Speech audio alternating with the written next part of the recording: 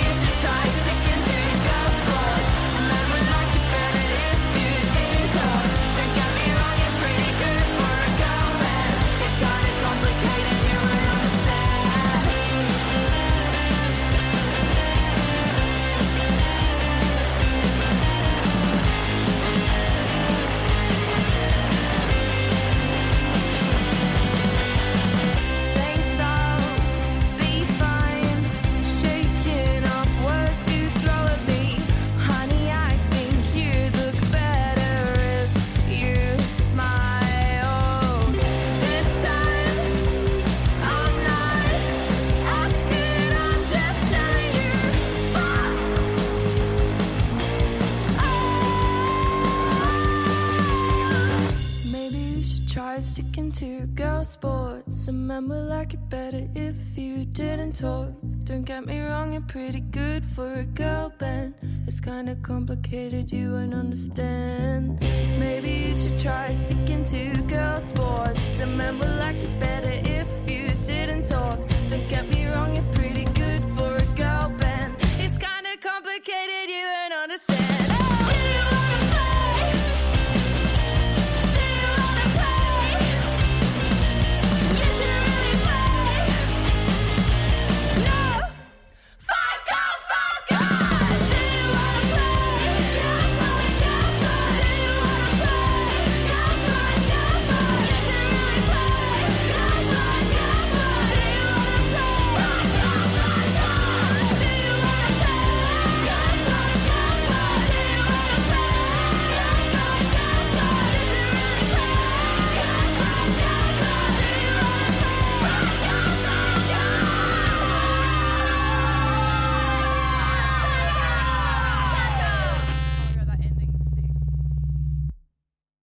Lee, thank you so much for taking the time to join us on Snacky Tunes. Before we get into everything, let me ask, how are the goats today? Goats are great. Goats are sassy and full of chaos. Thank you very much for asking. It's a real hot goat summer, if I heard correctly. That's the word on the street, and everyone here is absolutely living it up. It's so rare that we actually get to have a first generation farmer on our show. Most of the times it's people who've been born into it or come from it or started there, then moved to the city and then came back to it. What drew you to farming, especially now that I get to hear the crow in the background? I mean, that couldn't be more perfect. I assume that's what it is. Oh, that the was rooster. A rooster. Yeah, we have a couple of ravens that come, but they're pretty quiet. But mainly, that's one of my 70,000 roosters. Not really everyone. My farm is very small, but we have a lot of roosters. They're all very nice. I had always, growing up as a kid, I'd always loved animals. I loved being around animals, and my grandparents, who kind of lived in the same town as me, which was a very suburban town, but had kind of wrested it out of agricultural hands, the entire thing. And there was one holdout farm at the end of my grandparents' street, and I used to go there and just watch the cows sleep. And I kind of just assumed that everybody liked doing that, and I'd be an adult, and it went from being a kid in the backseat seeing cows and being like, oh, cows, and then being an adult and being like, oh, that's a Scottish Highland. I'm going to pull off and just stare at it for a bit. And I just kind of assumed that deep interest and fascination was something that all kids had, and that you were supposed to grow out of it. And even when I was younger, when I was I can be whatever I want to be, I'm going to work with animals, I never thought that you could just become a farmer. I thought it was just a legacy. It didn't compute to me. It didn't cross my mind. And so, I was, for a while, I was oh, I grew up in the 90s. So I was I'm going to be Jean-Jacques Cousteau. I'm going to be a marine biologist. Sure. And then I saw the science that I would have to do for the rest of my life. Nope. And I was never mind. I'm going to be an artist. Yep. Is the art in that sort of creative pull, is that what brought you to LA? Yeah. I have a checkered past of a lot of different things, but I actually ended up going to a conservatory for acting, and I'm squinting my eyes as I say it, but I went to the Purchase Conservatory, which at the time was a very big deal, and did that for a couple of years, and just was good at it, but was really unhappy in this very competitive place. Sure. And then started working, on the other side of the camera and doing a bunch of that type of stuff. Learned that I loved kind of putting things together, did a bunch of indie theater type stuff. And eventually, my 24-year-old ass was I like movies, but also money. So Mm-hmm. I'm going to go make money while I make movies Sure. in Los Angeles, because that's how it works. That's exactly how it works. You move to LA, you say, Mhm. I'm here to make the movies, and someone Yep. goes, here's the money. Kid, did you know? Yeah, exactly. Yeah, They just yeah. discover you. And just real quick, how did that work out? Interesting. I was like, I have arrived.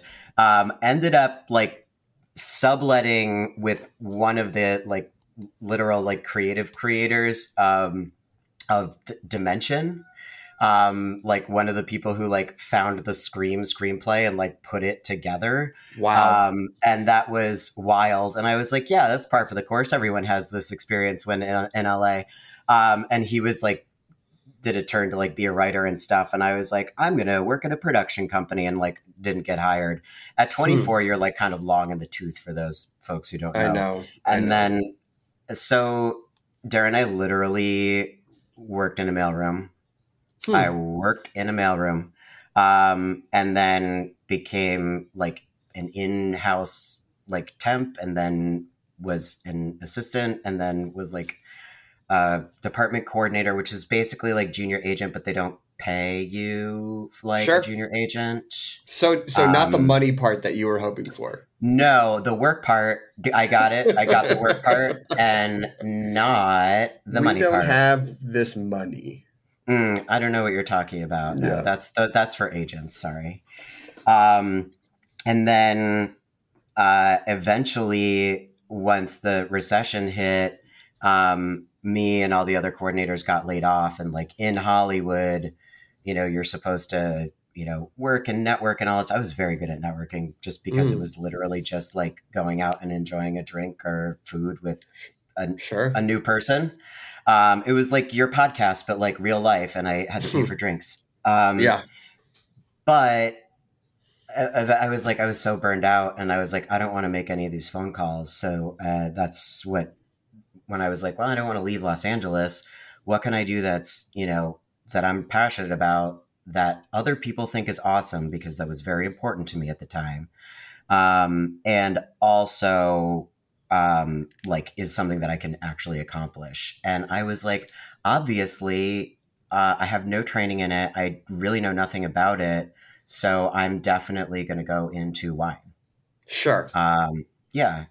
You know, listen, a lot of wise choices in my background. A lot of wise choices. Now, look, I don't want to bury the lead, because you eventually worked your way up to a level 1 sommelier. But how did you make that jump from, you know, arguably knowing nothing about wine other than what's on the shelves at maybe Trader Joe's, to having, an encyclopedia of wine stored in your head? That concept of like, that's almost exactly what was going through my head when I was like, I really want to do this, but I don't have an encyclopedic knowledge of wine. Yeah. And I'm a very stubborn person, and I was like, I'm going to do this. I want to work in this industry. Where can I do it to make me happy and everything else? And so when I started, I was like, well, I'll just basically take all my skills that I learned being, you know, an agent, but not paid as one, into wine. So I was like, in California, you can do, it's called a wine broker. You get a special license for it, and you represent wines, but you never take ownership of them. So that means that you don't have to deal with a lot of red tape.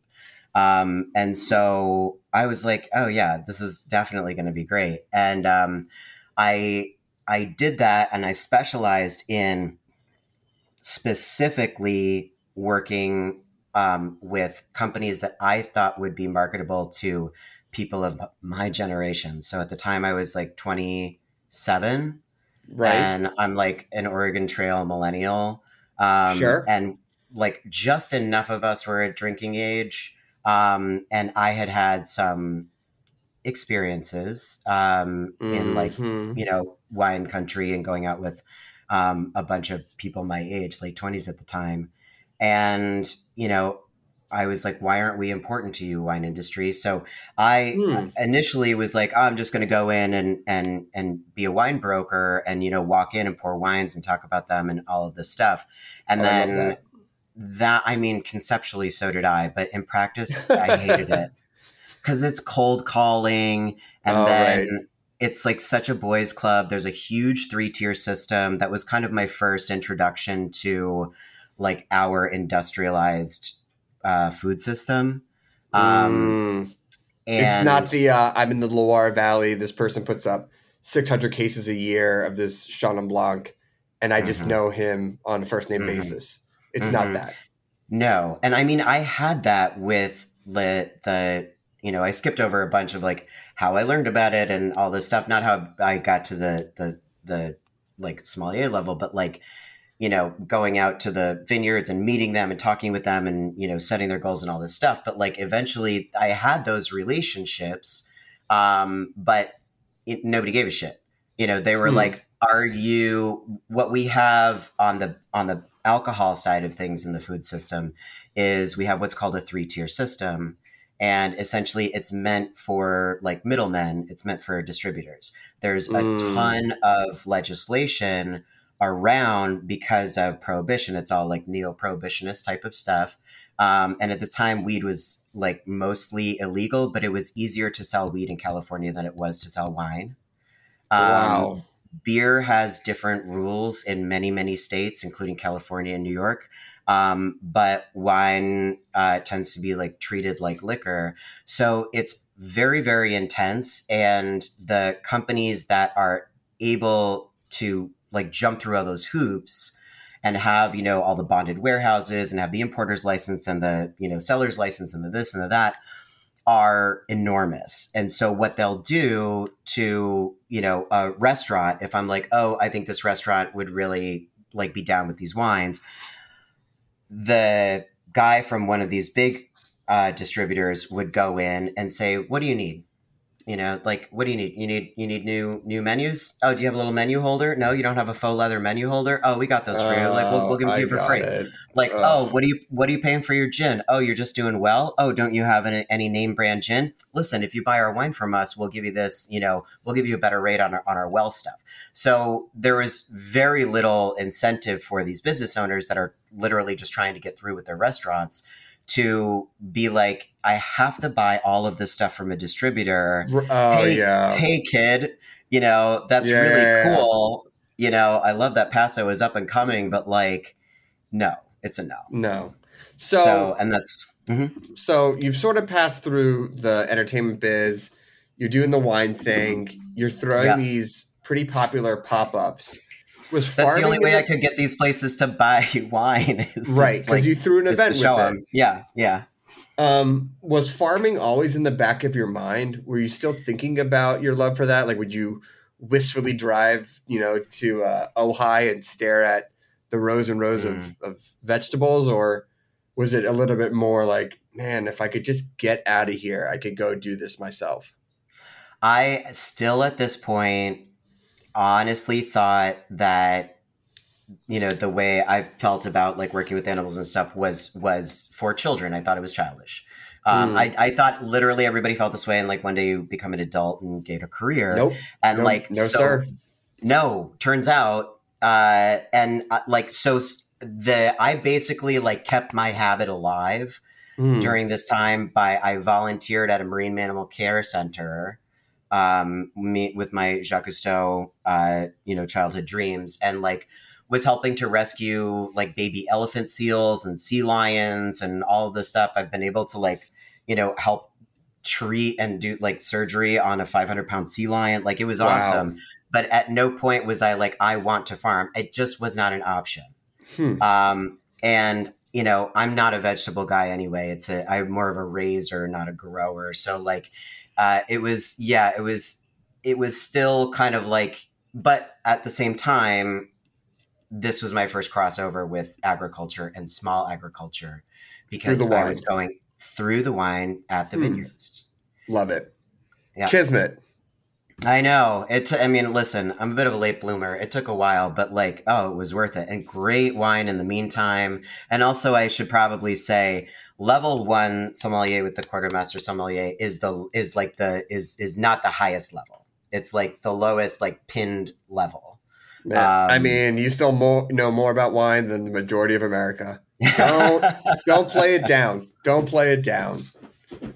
And it got you back into terroir, taught you about the land and farming techniques. I mean, don't besmirch what you've earned. You're 100% right. Yeah. So, you sort of come to this realization that you can be an adult farmer and you can get into it. And I know that you wound up moving back to New York to start the farm, but why not in LA? Yeah. I mean, California, I mean, if not LA, like drive 30 minutes outside of downtown and you got farm country as far as the eye can see. What brought you back to the East Coast? When I kind of like in order for me to like get to the point where I even was like, even considering being a farmer, like I really had to get to the end of a very frayed rope. So at this point, I'm like, I had left my consultancy because like the brokering thing didn't work. So I ended up being a wine consultant because like blogging and Twitter was still new. So people was like, who's this guy talking about this? So I had done pretty well there. I ended up shutting that down and working as an executive, which was horrible. And so I'm at the end of this rope and I get called out to, or I get offered a trip to Provence through the French Tourism Bureau. They chose like 7 people to send one person to each wine region.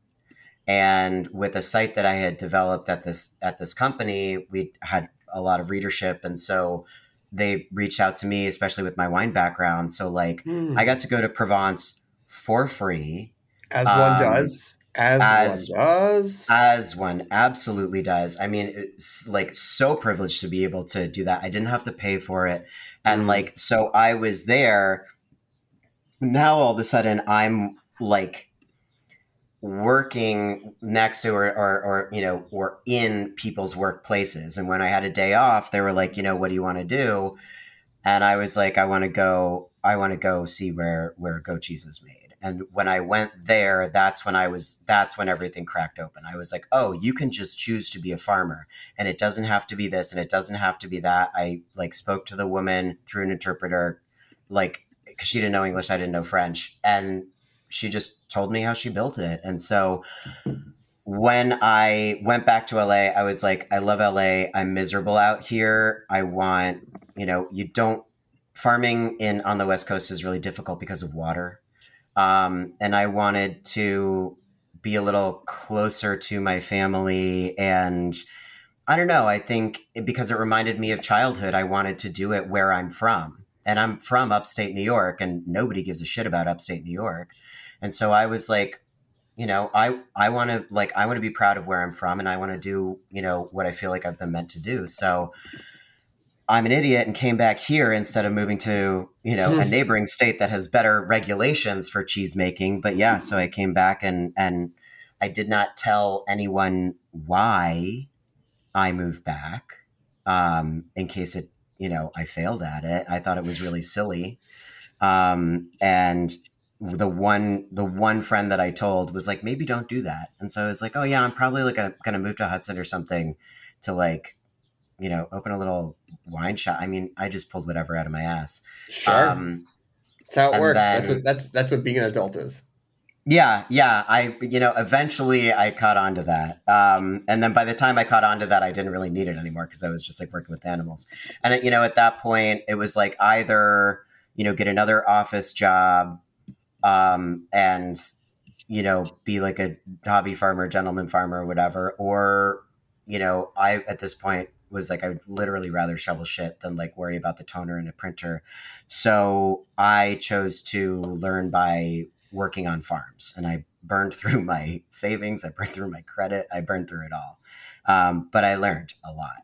And those are the skills that I started out with when I had the opportunity to start Moxie Ridge Farm. Amazing. Well, let's take a quick musical break and I want to talk about the start of Moxie Ridge. We have a song from the archives here on hrn.org. Margarita, soft the rim. Kick your shoes off and let me in the morning when we're done. Text your friends and maybe we can have some fun.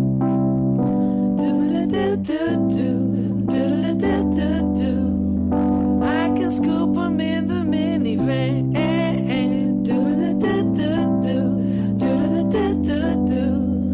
Today is player perfect as long as I'm not working. 1, 2, 3, 4.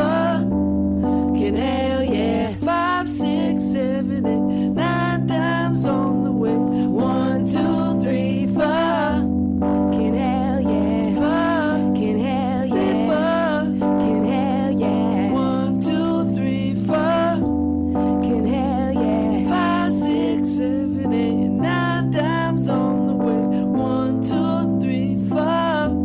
Can hell yeah. 4. Can hell yeah. 4. Can hell yeah. Lost my paycheck and quit my job. Oh, drinking Red Bull without a cause. We could party at your house. I hope your parents don't come home before we bounce.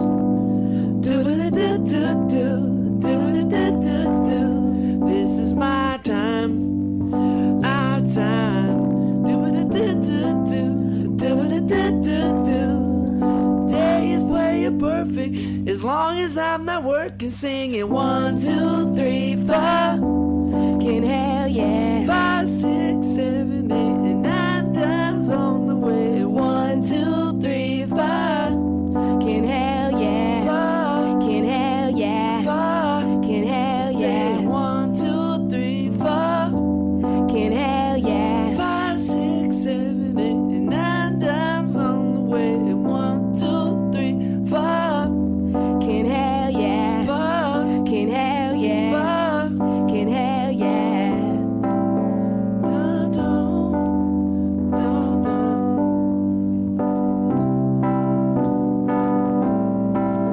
Do, do, do, do. Let's take it back. Say 1, 2, 3, 4. Can hell yeah. 5, 6, 7, 8, and 9 times on the way. 1, 2, 3, 4. Can hell yeah. 4. Can hell yeah. 4. Can hell yeah. 1, 2, 3, 4. Can hell yeah. 5, 6, 7, 8, and 9 times on the way. 1, 2, 3, 4. Can hell yeah. 4. Can hell yeah. 4. Can hell yeah. Oh damn. That's what it is, dog. Welcome back to Snacky Tunes. We are here with Lee Hennessy, farmer, owner, cheesemaker of Moxie Ridge. And so, look, it is one thing to go to Provence. It is another thing to burn through all of your savings and learn how to shovel shit at other farms. It is quite another thing to start your own farm because that requires land and, in your case, goats. How did you get both? And how did you convince someone, because you were out of money and credit, to give you the capital to get that going? So land access for me was incredibly difficult and still, that was only 5 years ago. To this day, it's the number one hurdle and one of the hardest to overcome for anybody that wants to start farming if you don't already have land. And so, and this was before everything went crazy with pandemic and land prices shot up and everything else. And it was just, I'm looking in 2 counties that were totally, off the, branded sexy radar. And it was still really hard. I couldn't get a mortgage. I couldn't get anything. So what I ended up doing is I was like, I want to do a farm. And then I was like, well, it's just going to happen, apparently years down the line. I had started cheesemongering, to kind of like take the sommelier skills and move them over into cheese and stuff. And I was like, I've got plenty of time, to really refine my cheese making. I'll find another, I'll find like a high level cheese making job and I'll figure it out. And then, I was actually looking for some acreage for my pet goats at the time. And like saw an ad in a newspaper, wasn't the land that I wanted or got, but these people turned me on to a private equity company that does like a lease to own for farmers. And that's their mission. They did mainly for like farmers that were looking to expand. I think I'm one of the last new farmers that they worked with because it's a whole thing. But, I basically signed a contract saying, I'll behave as if it's my land. Mm-hmm. We'll make a purchase agreement, based off of, what I look like I'm going to owe at the end of this. And in the meantime, my rent doesn't go towards the purchase and I pay all the taxes and I'll pay any of the equipment breakdown stuff, all the maintenance, all of that stuff, that's on you. Yep. And that was my option. And I took it. There were folks at that organization that like opened a lot of doors to other organizations that were there to support farmers. Still to this day, I'm just starting the purchasing process through the FSA for my land. Wow. But all of that sounds like it could be not a great deal having a farm aside, and all of the, kind of industry and organizational support that I got. But let me tell you, we set the price for the purchase of this little 200-year-old cottage and 46 acres in 2017. And like my biggest concern was like, is it going to be seen as valuable enough for the purchase price? And now I'm like, yep, that's not a problem. Because things here have just absolutely skyrocketed. I mean, you own, and look, we've already established it is not a gentleman farm, but the fact to own acreage in upstate New York post-pandemic, which I imagine bucolic, I haven't seen it, but I imagine in nature as fuck. Yeah. People are like, oh yeah. Do you still want that? And you're like, yeah. I do. It's mine. I do. Thank you. I do. Thank you so much. And so, the goat farming was really specific about it. And I know that you do have some crops and some other types of animals and making, but when you were doing you're working on other farms, did you know you're working to that? Like, was it tough? Yes. Because obviously, okay, so you did. And so at that time, were you also learning how to, look, it's one thing to grow thing, but you obviously have to sell it. And was having something that you could turn into more of a product always the goal instead of just having produce? I mean, to be totally honest with you, as much as like I love cheese like I love wine. It's a living art. I'm completely obsessed with it. But in terms with how I really feel alive spending my time, it's working with my animals. And so I don't want to make light of my cheese making and the cheeses that are made here. But I do want to say that, like, in the beginning, it was like, I want to be making cheese, but when I really look at the two things, it's like the cheese is something I'm passionate about, but ultimately it's kind of a goat life delivery device. And that's not to say that, like, I just did it because I just wanted to have goats. There's a lot of other stuff you can do if you want to have a goat farm. You can do goat meat. You can make, when everyone's like, oh my gosh, I love what you do, I want to be a cheesemaker too. Like, my immediate response is like, are you sure? Or do you, is it just a delivery device? Like, because there are ways to, to achieve this. If you're not super passionate about cheese, it is not worth the regulations. It's not worth the money. I mean, the equipment alone to start up a creamery and the types of, floors and builds and drains and everything else that you need to have and anything that goes into your cheese room. I mean, it's, if you do it super, super cheap, you could maybe do it for like $120,000. And that's if you didn't have to build a building. That's just to like make the simplest cheese. None of anything. Like, it's just so regulated here.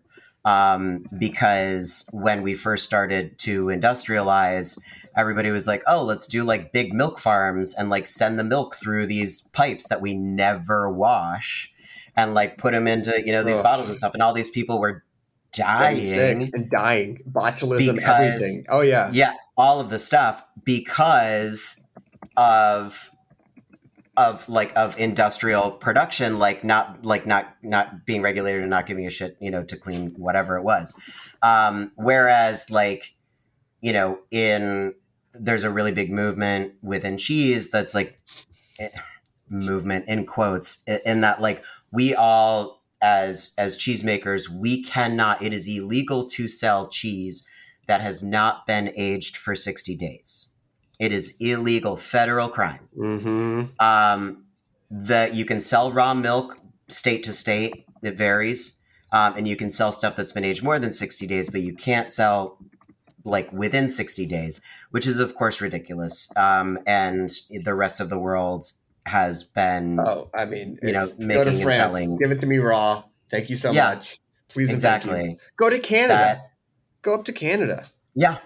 Yeah. Exactly. Or, go to a friend's house who's not selling it. But like, it's that like, anyway, so it's extremely expensive to do the cheesemaker thing. I am very stubborn and like, I was like, yeah, this is what I'm going to do. The place that I found, I had to find a place that was already like a creamery, already a business. So the same I had thing to with making the farm. something.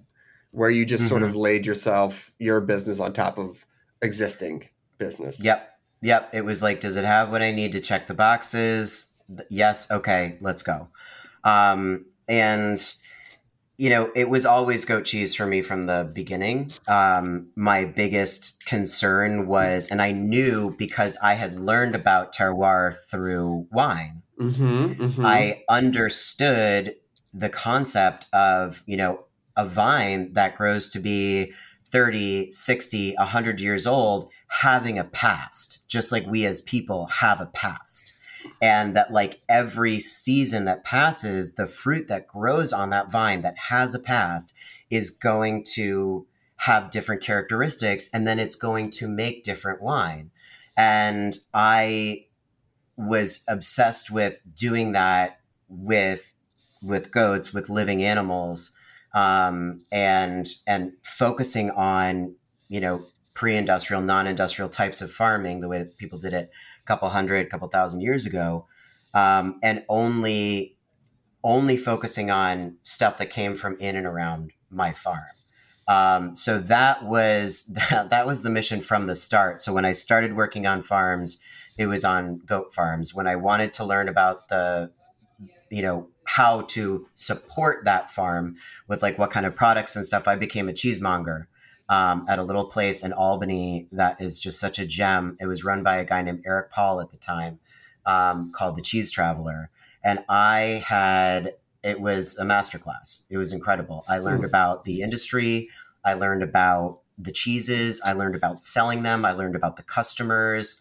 I learned about local cheeses. I worked my first farmers markets at that job. It was like, yeah, I throw myself all in for sure. You're a new farm and you're starting a new farm in an area, or at least a region that has generational farmers.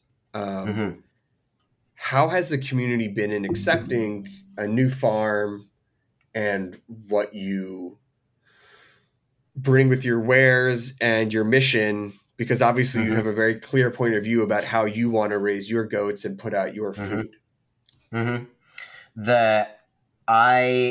I found that when people saw that I was doing the work, I was very well supported.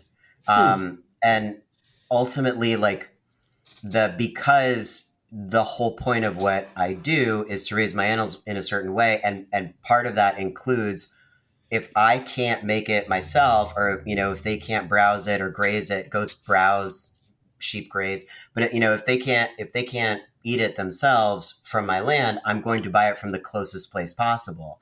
And so, by default, I moved in and immediately, was supporting all of these other farmers in the area, purchasing the grain or getting the hay for the winter time. And so, I didn't realize it at the time, but, when you start showing up for them, they'll talk about, the new farmer, they'll talk about this, they'll talk about that. I know for a fact there was a story going around about me, like, loading in literally 1.5 tons of grain into a 2014 Jeep Patriot and, like, almost dragging on the ground.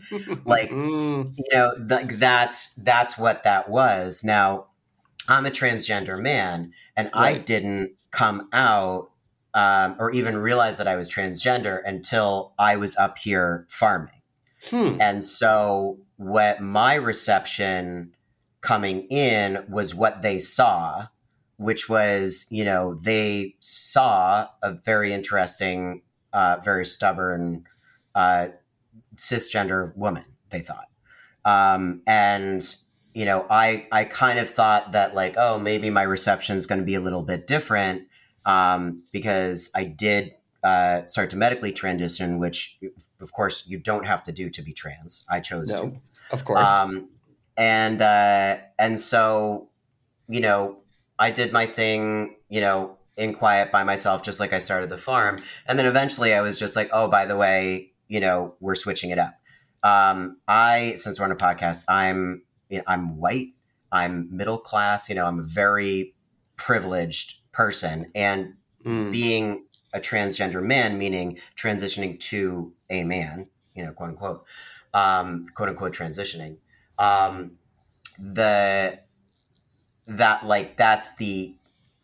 that's the type of trans that gets the least shit, essentially, is what I'm saying. So my experience from, being out here living in the country and stuff was, all of a sudden, I would stop getting shit at a gas pump if I blocked another guy in. It was like, right. Before it was like, it would be super stressy, and it would be like, oh, I'm so sorry. Like, let me try and move it. After guy was like, hey brother, how you doing? You mind moving the truck? It was totally different. Right. But in terms of community, it was very much the same. They saw that, I'd been doing the work. They saw I was doing the work. I was just in we have a little tiny hardware store here in town, but they always have the shit that I need. And the guy that works there is another farmer. Oh, absolutely. Reed's Hardware, Argyle, New York. And the guy that works there, Mike, said my old name or something, when he was talking to another guy, and like fixed it immediately, pronouns on lock, it was great. I mean, that's amazing. That's community. That's community. It is community. It is. I think that for anybody moving out, to a rural area, whether or not you're going to be farming, or whether it's going to be a farmstead or whatever, that, like, it's very, very, very important. And of course, this is just a piece of it. You're like, what you experience, what you look like, who you are, and stuff that gets added in. But for this side of it, it's just so important to learn from the community, respect the community. The owner of that hardware store was the person who taught me how to sweat a pipe. Now I do my own plumbing. Like, if you go in and you're not like, oh, these are dumb country people, sure. Or like, I have my thing to do and I'm not going to do it like them, or I don't agree with, the way that they do things, then obviously you're not going to make community. But if you're open to it, and you get lucky with great people around, like I have, it's pretty awesome. And they're, are they like, hey, I can't wait for your, super expensive, not expensive, but like $26 a pound, which is not expensive in cheese, big Ronda release, like, no, they're just like, where's the feta? You know, Right. And they'll just like pull up in the driveway and be like, do you have any feta? And that's it. I mean, but that's amazing to be. I think it cuts down a lot of stereotypes on both sides, where you're like these upstate yokels, and then they're going like this woke trans person. It's like, no, we all go to the same hardware store. We all have the same issues with land ownership and small business. We're all doing the work. Yeah, we're all doing the work, and none of us have a. It's not like the Hutchkins over there who are doing that gentleman farm who come up once every month and never work their line. Never work exactly. the land. Exactly. Lighting fires during a burn ban. What the hell are they thinking? What are they thinking? Yeah. So, look, I'd be remiss if we had you here and we didn't talk about the cheese that you make. Let's talk cheese. Let's talk cheese. So, obviously this goes back because, everything's such a clean through line. You were serving cheese during your early wine days. The narrative is there, obviously, to hop, skip, and a jump. But, you have a European appreciation for cheese coming up against American regulation. What are you putting up? How far are you pushing the limits? What are you doing that no one else is doing? So what we're putting up primarily when we started out, I had a lot of experience farming. I had a lot of experience cheesemongering. I was only a home cheesemaker. So I had the incredible good luck and by good luck, I mean like, all the hustle that I learned in Hollywood. I was like, it's all for the farm, and I reached out and all this stuff. But I had the opportunity to work with a couple of phenomenal mentors. You'd asked earlier, how I got my goats. We've got a closed herd. I started with 6 goats that came with the farm, and then I bought babies from a place called Lazy Lady Farm in the Northeast Kingdom in Vermont. She became a mentor. She makes incredible bloomy rind cheeses. The person that I ended up buying my vat pasteurizer from has since retired, but was known for making incredible Chev. Chev is spelled Chevre. Americanized pronunciation is Chev, but it's fresh goat cheese. That's it. And that's what she was known for. And so she taught me her ways. And so for us, like the best way for me to start and to kind of figure out who I was as a cheesemaker, despite all of these dreams, was to just start making fresh cheese. You have to start at fresh cheese. Like that's it. And then once you have that's when your milk is good.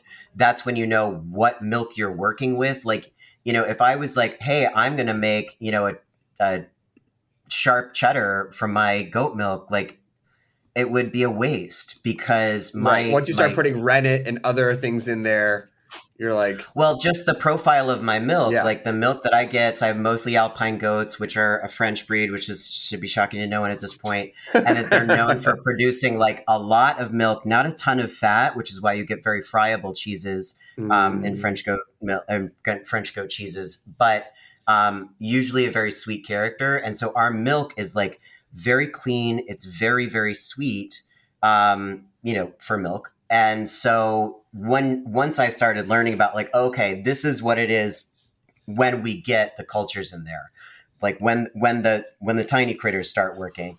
And that's really where I started. I thought about what I was super passionate about, which was, cheeses that have been around for, 1,000 years or longer. And trying to make them as much in the same way or learn to do so like as I could within our regulations. And so I started out with Chev, and when I first started out, it was like I wasn't a master cheesemaker. Sure. I wasn't even a great cheesemaker, but I was a pretty fucking solid cheesemonger. So I would just make cheese every fucking day. And when it passed, if I was like, I would sell this at my cheese counter, like this is like passes the national test, that's what would go out the door.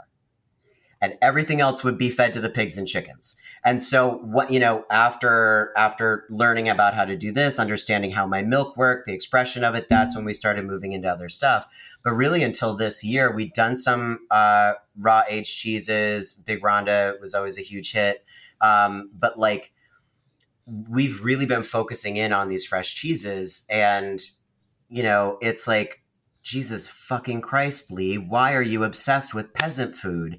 Like, it's so hard to sell fresh chev. Like, you can't ship it. People are like, oh, I had goat cheese in my salad in the 90s and it was fucking awful. And it's like, yeah. It was awful then. Yeah, it was awful. It was awful. Like, nobody gives a shit about this stuff, but I'm like, oh, it's one of the original cheeses in the world. Like, you don't need rennet. Like, it's a lactic thing. No, nobody fucking cares. And so but I've been able to, use that as a foundation. Still, 5 years later, I'm still really obsessed with it. I'm very proud of our chef. Our main, but we focus primarily on fresh cheeses still. This is the first year that we're going to be in earnest. This is the first year that we're going to be doing like raw aged cheeses at any scale. But for sure our best seller, and I have a bunch of very cranky customers at me right now, because the release is late, but like our best seller, and I swear to God, Darren, if you to ask me, like, what do you think your best selling cheese would be, Lee, as a cheesemaker with your own farm? I definitely would not have fucking said a Bulgarian feta, but like, here we are. There we are. There we are. I'm obsessed with Bulgarian feta. I'm not Bulgarian. I'm obsessed with it. And, it took about 4 years to nail, but we make a really good one. And that's like, that feta pays the bills. Oh my God. Amazing. Yeah. Well, Lee, I can't thank you enough for taking the time to chat with us. One last question. Sure. I know you played in a 90s alt-rock cover band. Yes. What do you play for the goats from that era? We definitely do like a lot of what the cover band played, which are like alt rock radio hits, but no super groups. So like fair call. Like Space Hog, right. Maybe like Counting Crows is like a little big, but like that type of stuff. I mean, whatever was on the radio, to be honest with you, at that time, whether it was pop or whatever, like the girls love 90s music. I will leave you with a story about goats and 90s music. Hit me. So I was working this was my first management job. I was the assistant herd manager at this very well-known goat creamy cheese like cheesemakers, all this stuff. And I had to milk. Now their milking parlor was like not great. Their setup was not great. It took literally 8 to 10 hours to milk these goats, which is a lot. And I was like still learning my own herdsmanship at the time and all this stuff. And this was up in the mountains. We only got 2 radio stations. We got the top 40 country station, which I love me some country. But it was like stadium country and literally the same 7 songs over and over again. Of course. Or we did get a 90s dance station. And I was like, there's no choice. So on this cassette playing boombox that was like in the dusty ass creamery, I would play 90s music, and their herd was a mix, girls with horns, girls with not horns, but they didn't have a great headlocking system yet. So like some of the girls with horns would fit in where they wanted to go and some couldn't. And some girls were like, I have to be at this spot. When I say girls, everyone, I mean goats. Yes, of course. Some girls were like, I have to be at this spot, and like somebody else is there. I had one time where like I let in the line of goats. So that's the number of goats that come in. And like nobody was having it. They were just having a great time, like running around. Like this one goat was like, had her head stuck outside of the headlock. I had like these other 2 goats that were just fighting over one spot. I had another goat that was like, I've never jumped down from here. Let me check this out. And I broke down. I was like, what is my life? It had to be 2:00 in the morning, Darren. And the entire time all I could hear was, "This is the rhythm of the night, the night." Oh yeah. So we do not listen to 90s dance music in the Creamery anymore. Well, if Cody Rigsby ever makes his way up to the farm, he will have to get the note to not do his dance playmix. I mean, we can do it outside of the parlor, just not while I'm milking. Yes. Well, Lee, thank you again. If people want to check out the farm or order some of your wares, where can they go? How can they follow along? Where can they see some of the girls? Absolutely. Website is moxieridgefarm.com. That's when we let everyone know, when we're doing our releases and where we're shipping nationwide. Instagram is always a good place to see the goats. And if you're in New York City, my ass is down there every Saturday selling cheese and meat. Where? In Union Square on Saturdays, 8 to 4. There you go. All right. Well, Lee, thank you so much. We have Thank you. Yes, of course. My absolute pleasure. Song from the archives and then a live performance here on Snacky Tunes on hrn.org. I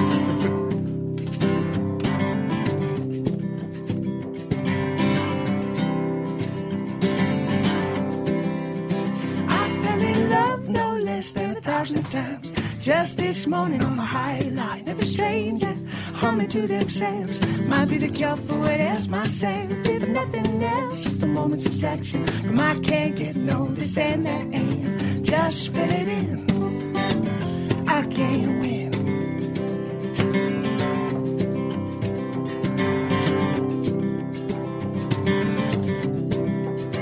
I sighed for you more than 1,000 times. Last night under the moonlight, so many strangers run from one to another. I don't know how to string these lines together. If nothing else, just a moment's distraction from I can't get no this and that and just fit it in. I can't win. Oh, and I'm only stopping you to see if you could change up my whole life.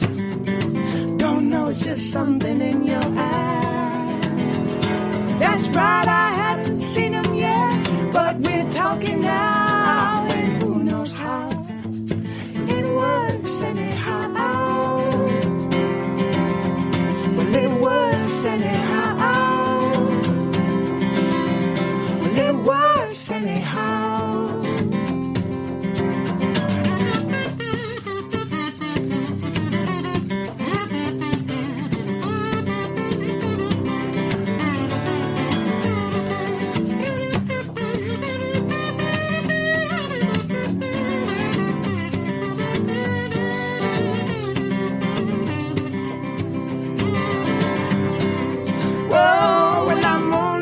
You see if you could change up my whole life.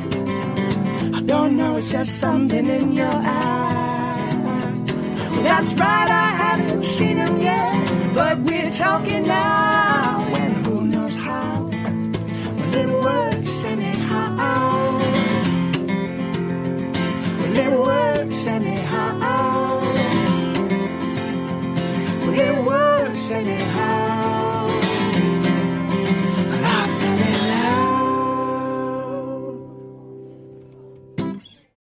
I'm Chava Periban, co-host of Agave Road Trip on HRN, here to talk about 818 Tequila. 818 creates their tequila using traditional methods at a family-owned and operated distillery in Jalisco, Mexico. From the blue agave they grow to their recycled glass bottle, 818 emphasizes the earth's importance in all they do. Their distillery runs on biomass and solar power, which means they don't rely as much on fossil fuels and are able to reduce their carbon footprint. Their labels, corks, and boxes are all certified by the Forest Stewardship Council as coming from sustainability managed forests. 818 is a proud member of 1% for the Planet, through which they support HRN as well as Sacred, my organization in Jalisco, where together we transform agave byproducts and water waste into adobe bricks that are donated to local infrastructure projects, like a local library in Zapotitlan de Vadillo. Visit drink818.com to learn more about their sustainability efforts and find 818 near you. 818 has been part of so many magical nights for me, and I hope you enjoy it as much as I do. 818 Tequila, imported by 818 Spirits, Manhasset, New York. 40% alcohol by volume. Drink responsibly. Hearst Ranch is a proud sponsor of the Heritage Radio Network. The Hearst family has been raising cattle on the rich, sustainable native grasslands of California's Central Coast for over 150 years. Piedra Blanca Rancho in San Simeon is the original Hearst Ranch, founded by George Hearst in 1865. George's son was the famous publisher William Randolph Hearst. In addition to being known for building the iconic Hearst Castle, William was, like his father before him, an avid rancher. In his words, "I would rather spend a month at the ranch than any place in the world." Thanks to one of the largest land conservation easements in California history, a joint effort with the California Rangeland Trust, the American Land Conservancy, and the state of California, the working landscape at Hearst Ranch will be preserved forever. Learn more about Hearst Ranch at HearstRanch.com. Scarlett, thank you for taking the time to chat with us from the other side of the world. Welcome to Snacky Tunes. Thank you. It's an honor to be here. In the States in the last year, there has been this crazy renaissance of hardcore and punk and all that was sort of percolating under the surface, sort of breaking into the mainstream. You have Anxious, Home Is Where, One Step Closer, Pink Shift, all these bands. Is the same thing happening in your part of the world? It's actually, I don't know. I feel like I find it hard to tell what's really going on in the music industry. I think because the shows that we play, we kind of see a lot of the same people, like friends of ours and other bands and stuff. But I don't always know like exactly how they're working in the country as a whole, like the music industry as a whole. There's definitely a lot of awesome punk bands in Australia. I think sometimes they get slept on a little bit because we're such like an indie rock country. There's a lot of like surf rock here. But, people just have to wake up and smell that punk is back and better than ever. Smell the punk, baby. I love it. Australia is such an interesting scene because the way I've understood is that like the cities are really tight knit and there's a lot of bands and community within in the scenes, but everything's so spread out that it's not the same as in America where it's like, cool, we'll just tour the Northeast or we'll just do it up and down the West Coast. How do you connect, or have you stayed in connection with bands, especially over the last few years? Do you mean like us with other bands, or? Yeah, like how is the Australian scene, the community, how has Teen Jesus been a part of it? Well, I guess Australia is weird because it is so like it's huge as a country, but the cities are really far apart. We do a kind of similar thing though. Like we do a lot of Teen Jesus do a lot of kind of East Coast tours. Just but even then, like it probably wouldn't be the same as it is in America because we have to fly so far every time to get to a city, and then there's just nothing in between. So I don't know. It's it is really interesting going to all these different cities and seeing how the scene is different there. Like every city is so different for music in Australia, which is really, really strange. But I think that luckily we're in a good spot where I feel like we're pretty accessible to a lot of people. It's like, that kind of like pop rock, like indie rock, but still rock. So yeah, we make it work. It is interesting though, like Sydney, I reckon has some great like punk bands coming out of it, but then like Wollongong, which is, sorry, getting a message from Optus. Wollongong, which is like an hour down the road, we've got like heaps of like surf indie bands here. Like it's so different from place to place. Just about choosing the right venue, I guess, and that's what we pay our booking agent for. Yeah, I mean it's so great to know that there's community and that there is this openness when you get to the city. And with the revival of, I feel like electronic music was just reigning supreme for so long. It's so nice to see rock and roll is back. And I think now part of what I think is that like post-COVID, people are like, I want to feel something real. Like I want to feel that energy. I want to see people connect. In the shows that you've played since everything's reopened, what is the response you've gotten from the crowd? Have the shows felt different? Actually like mind-blowingly different. It's been really strange. So our first show back after all the lockdowns and stuff was the start of our Miss Your Birthday tour. And that was it was in Melbourne, the first leg of the show, and it was the biggest venue we've ever played, headline. It was like massive, massive room. And I'd had COVID all week and got out of lockdown that day and flew straight. I'm coming out. I got 1 stripe on my test, not 2. Yeah, I'm coming. Yeah, I got 1. It was fine. But no, like I got out that day, flew straight to the gig. And then we were just hiding in the dressing room the whole time. So like we won't go out. It's too much.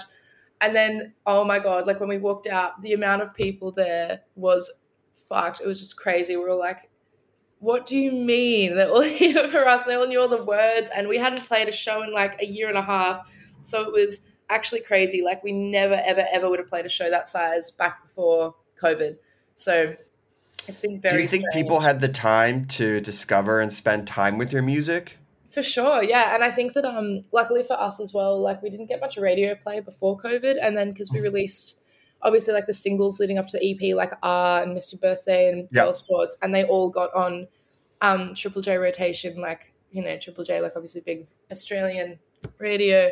It runs this country. But like we got on rotation, so we had all these new listeners that had no idea who we were before and thought we were actually like a big band, but before that we were playing like tiny rooms. You are a big band. You are a big band. No, we won't tell anyone. We won't tell anyone that you're not a big band. Oh, thank you. Yeah, well, we're just like a really big band playing. Yeah, this is normal. This is normal. Yeah. I got to get into that mindset, get the right ego for it. Oh my God. All right, well, let's hear a song first. We have Bull Dragon, which is off the EP. What's the story behind the song? So I actually didn't write the song. Jada, the beautiful bass player, wrote this one. Shout out. But yeah, it's actually my favorite one on the EP. It makes me so happy. Like there's a bit of like we all sing in it in like a lot of these gang vocal parts. It just makes me always so happy. I'm like, oh, my best friends singing away. It's really cute. It's my favorite one to play live as well, I think. Amazing. Well, here we go. Bull Dragon from Teen Jesus and the Gene Teasers, live on Snacky Tunes on hrn.org. You scream, I shout, but I can't seem to get what's out. I'm angry, I'm lazy, maybe I'm just tired, it's hard to tell lately. A little bit naggy, say sorry, a little bit lonely. And I get a bit mad and I am a bit stubborn, a little bull dragon. You kinda like me, but you don't like me. I find that funny. I'm always in a daydream, mind in a haze machine, just wanna see it clearly. I'm a bit too jealous, trying to care less, making my own mess.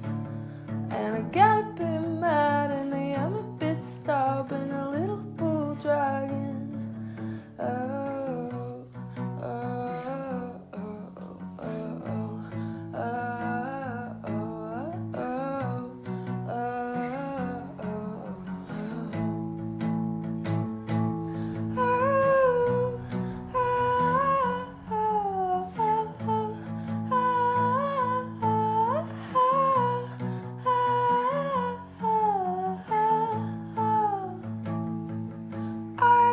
try to impress you every day. You still scream and shout my name in the most offensive way. Yeah, I'll drive 16 hours to your place, but you greet me with dismay. Tell me then to go away. Yeah, I'll try to impress you every day, but you can't meet me halfway.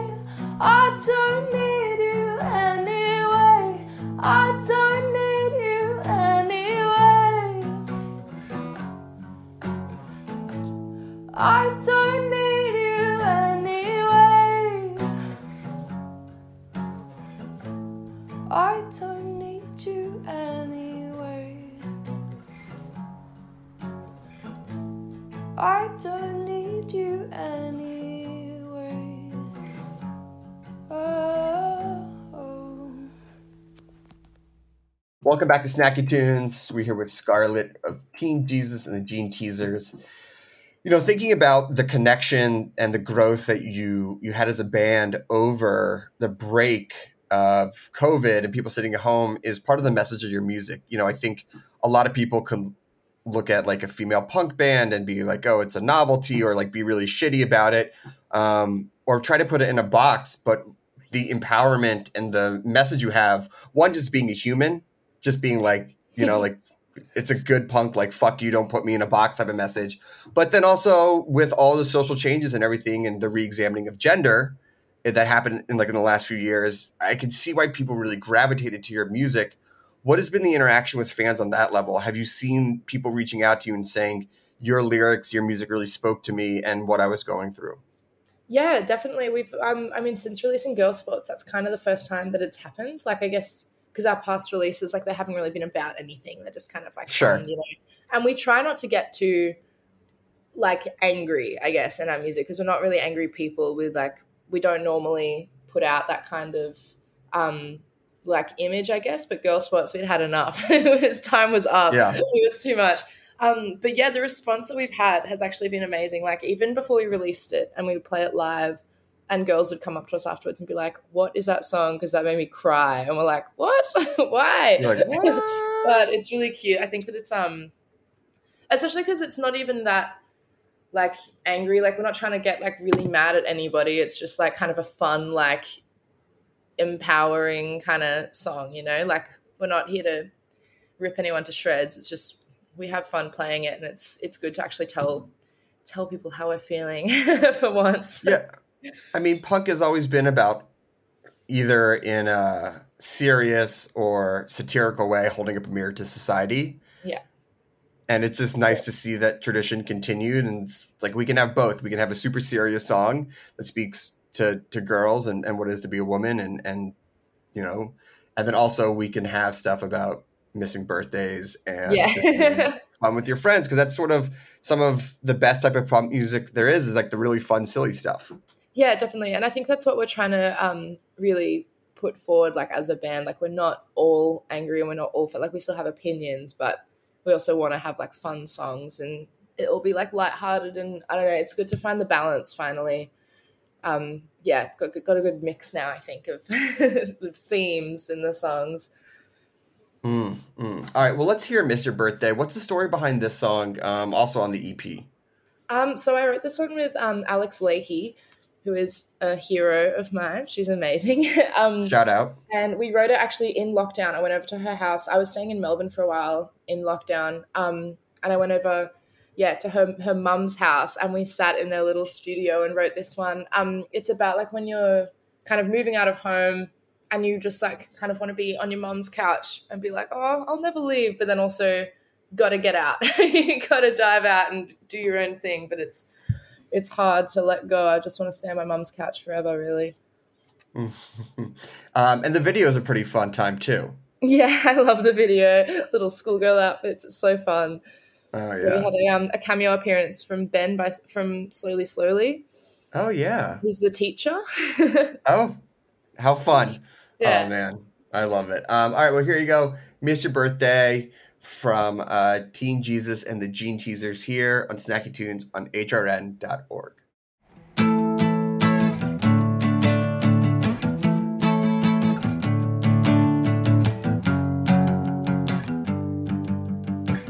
On the couch at the front of the share house, we're only gonna stay there, but it's weeks now.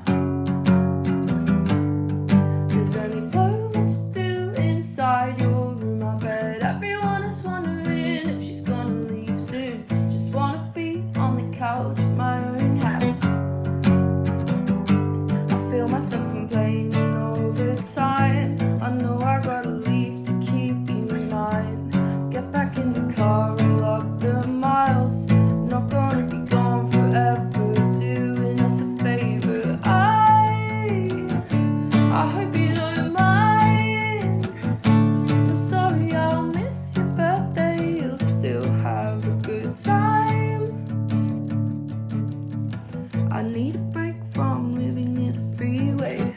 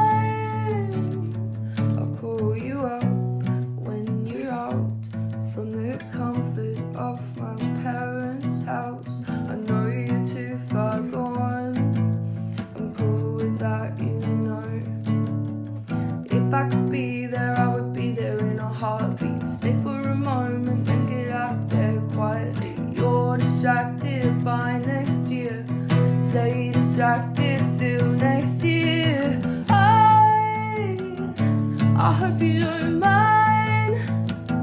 I'm sorry I'll miss your birthday. You'll still have a good time. I hope you don't mind. I'm sorry I'll miss your birthday. You'll still have a good time. I hope you don't mind. I'm sorry I'll miss your birthday. You'll still have a good time. Welcome back to Snacky Tunes. We are with Scarlett of Teen Jesus and the Gene Teasers. Now, you formed in high school and you've continued on post-graduation. What's the transition been like? Have the relationship changed? Has everyone thought, wow, this was fun in high school? Has it gotten more serious? What's it like to go from sort of just like being teenagers into more grown-ups and still having the same band? That's a very good question, actually. No one ever asks this, but I feel like it's so, why wouldn't you ask it? Definitely there was like a period there after high school when we were all like 18-year-olds trying to tour full-time. Tensions were high. We were at each other's throats. But I think that we've spent so much time together. Like, we've all been best friends since we were like 7. So it's been a long, long time with each other. And at this point, we're more like siblings than bandmates or friends. So it's kind of easy. Like, we could be so angry at each other and then be like, it's fine, like a second later, you know? So Yeah. It's definitely been an interesting one. Like, it took us a long, long, long time to actually accept that the band could do okay, I think. We were just like, no, it's for fun. We got a manager and we're like, it's still for fun. Got a booking agent, it's still for fun. And then like the team started building, and it wasn't until really, I guess, we started releasing the stuff for this EP that we were like, it could actually be something. Like, damn, it's not just a cute little hobby that we all do after school now. Yeah, it's been really strange. Like, kind of, I don't know, like I feel very privileged to be able to grow up in the same band and have those girls by my side forever. Also, I don't think that I could actually play music on stage without them there, because I'd be too nervous without them. Yeah, we're just so close that it works really well. Like, yeah, always in it together, which is good. And I have to imagine that helped with the creative process, especially as you're trying to push yourself forward, knowing that you can trust the people in the room that, look, sounds evolve, people evolve, ideas evolve. Yeah. And definitely. knowing that your bandmates support each other must help as you start to write new music and think about the future of what you want to do. Yeah, for sure. It's we're all very on the same page about it now, I think. And, you know, also we're kind of, we're so close that we never have any problems with, like, I guess, like telling people like you don't like their ideas or like bringing a new one. Like, we're never offended because we're past that. Now, in addition to writing music, and being on the road, a big part of touring is deciding where you're going to eat. Who's the leader there? Do you guys cook on the road like a little Coleman stove, or is it, we're in this town, we've just flown here, we got to go get our favorite food? Well, personally, I love a good burrito. I think Neve does as well. We've been on the Cali burritos with the chips in them recently. Oh, yeah. Yep. Obsessed. Yeah, the Guzman and Gomez. It's so good. But yeah, look, I mean, Jada always ends up disappearing for a while and coming back with like a little paper bag full of granola or something, or like some apple slices. I don't know. She likes Whole Foods. But yeah, like it's a group decision. But I like to think that me and Neve kind of lead it with the burritos. We're always like, no, come on, we're getting a burrito. That's a big choice. I mean, I can't imagine you're eating that before you go on stage. Look, I wouldn't recommend it, but that's okay. Yeah, I think the apples and the granolas are better before going on stage than the Cali burrito. Yeah, we played in Sydney a few weeks ago, and they're like, we'll provide a meal for you before you go on. We're like, oh, awesome. And they gave us these burgers, and oh my God, I thought I was going to vomit on stage. It was so bad. Like, they were delicious, but then the amount of oil, I was like gagging into the mic. It was horrible. So normally I think a little snack before you play and then eat later. Go to the kebab shop afterwards when you're like, you know, you're already drunk and stuff. It's fine. Always. That'll never change at any age. Once you see the night winding down, hold your local kebab and just everything. Extra white sauce, load it up. Yes, please. Give me the falafel. I don't care. Pile it on. I don't care. Oh, a little cheeky falafel that sneaks in there. You know, as they shave it. Mwah. I love it. So the EP came out. You're touring again. What's the next or the rest of the year look like for you? What can fans expect with Teen Jesus? Well, I mean, we're getting back into writing some fun little things, which is really good. We've kind of been so busy with touring that we haven't really had a chance. So that'll be really nice. We're just going to get away from everybody and everything and hang out, which will be nice. But apart from that big EP tour, we don't really have much in the works. Yeah, I think it'll all kind of come to be as we go on. We're not even 100% sure what we're doing towards the end of the year yet either, but something good will come up, I promise. It'll be great. It does. I think the future looks bright. I want to make sure that we have time for one more song, but if people want to check out the music or get the EP or follow along, where can they go to find you? Our Instagram is the easiest place just because we've got all the links on there. Also, you got so much fun content on the gram. Also, TikTok is booming these days. So, how's your TikTok game? It's pretty good. I'm not going to lie, it's pretty good. Are you which type of talk are you? Are you like a dance, or is it how to roll a Cali burrito? What are we looking at? Well, we've got a mixed bag because we're all logged in, obviously. So Neve did her morning routine as the drummer of Teen Jesus yesterday. Anna's done a few like very surreal skits on there. I did just film myself making breakfast. Our managers want us to do TikTok, so we were like, all right, film myself cleaning. I don't know. That is the trend. You do music, you also are a TikTok creator now. Yeah, apparently you're a content creator now, but hey, that's what it's like in 2022. Hey, take what you can get. All right, the last song we have is Up to Summit. What's the story behind this song? Well, I wrote this right after I watched Too Hot to Handle, so it's loosely inspired by that awful reality show. But the title Up to Summit is because Alex Turner from the Arctic Monkeys, whenever he says up to something, he goes like, up to summit instead of something. And so I thought that was funny. And I wanted to write an Arctic Monkeys-ish song. So there you go. I got a few Easter eggs in there. You got to have a little punk Easter egg in there. You got to do it. It's no fun if you don't. No. Well, Scarlett, thank you for making the time for us. We're super excited.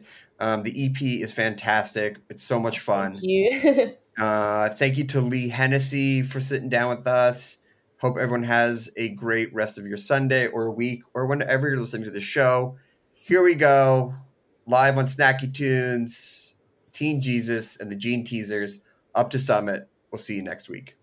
You must be up to something to leave and nothing to earn. You say don't worry about it, but no one to leave and no one to hurt. You're looking for something to talk about inside this house where no one feels at home. Stay together but useless, and cups build up beside the sink till someone comes to clean them. You'll stand and wait for someone new, and while the paint is chipping off the walls and no one's round to mend it, you'll stand and wait, then stand some more. The fallout is bigger when you know how to crawl right under tables and label us as useless while we all watch you fall out. It's bigger when you know how to crawl right under tables. You're being enabled while we all watch you.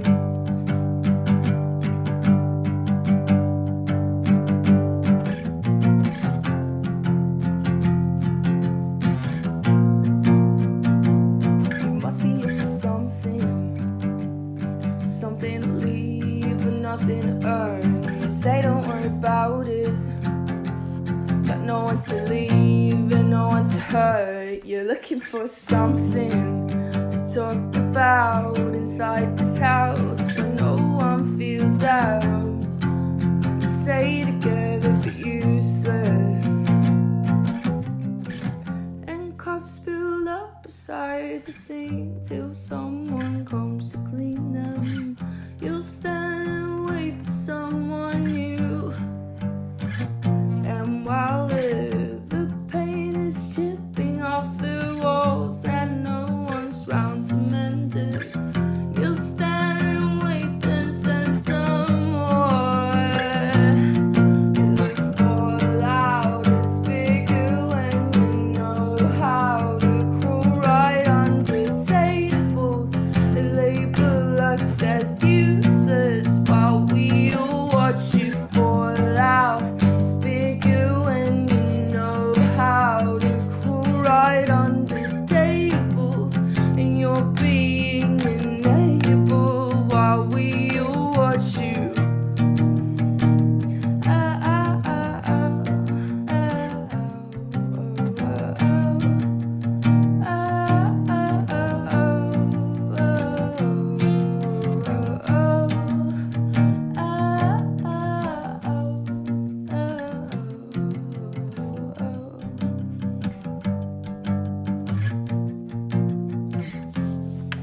The fallout is bigger when you know how to cool right under tables.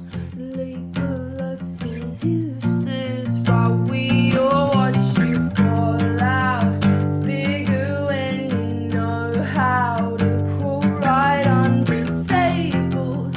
And label us as useless while we all watch you fall out. It's bigger when you know how to crawl right under tables, and you're being enabled while we all watch you.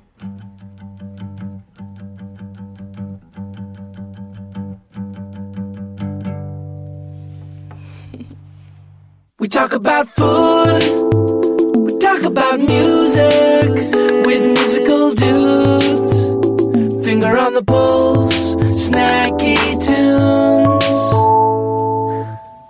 This program is powered by Simplecast. Thanks for listening to Heritage Radio Network, food radio supported by you. For our freshest content and to hear about exclusive events, subscribe to our newsletter. Enter your email at the bottom of our website, heritageradionetwork.org.